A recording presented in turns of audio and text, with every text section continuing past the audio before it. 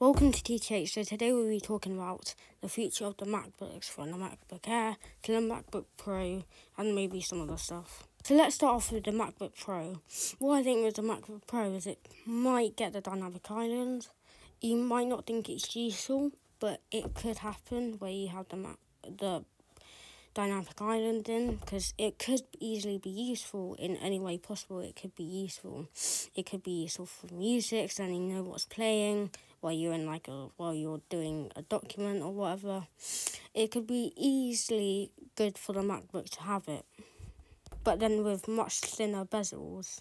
And maybe they'll come out with a MacBook Pro that's got a touchscreen on, that's got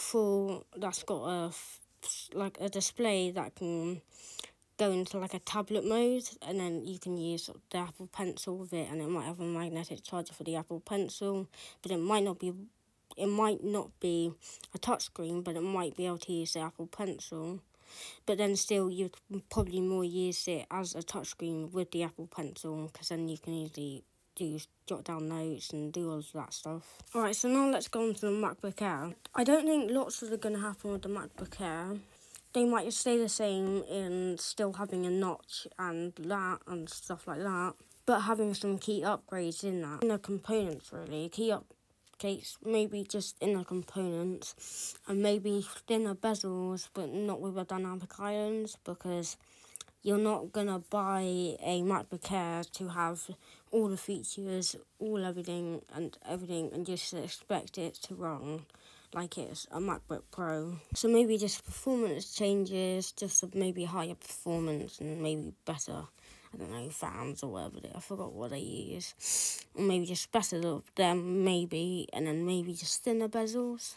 Right, so now what I think is, we've gone off the MacBook Air now, so what I think also is I might do like an entry-level MacBook that doesn't have the best battery, it might not have the best battery life, might not have the best performance that you might not need in, say, the MacBook Air or the MacBook Pro.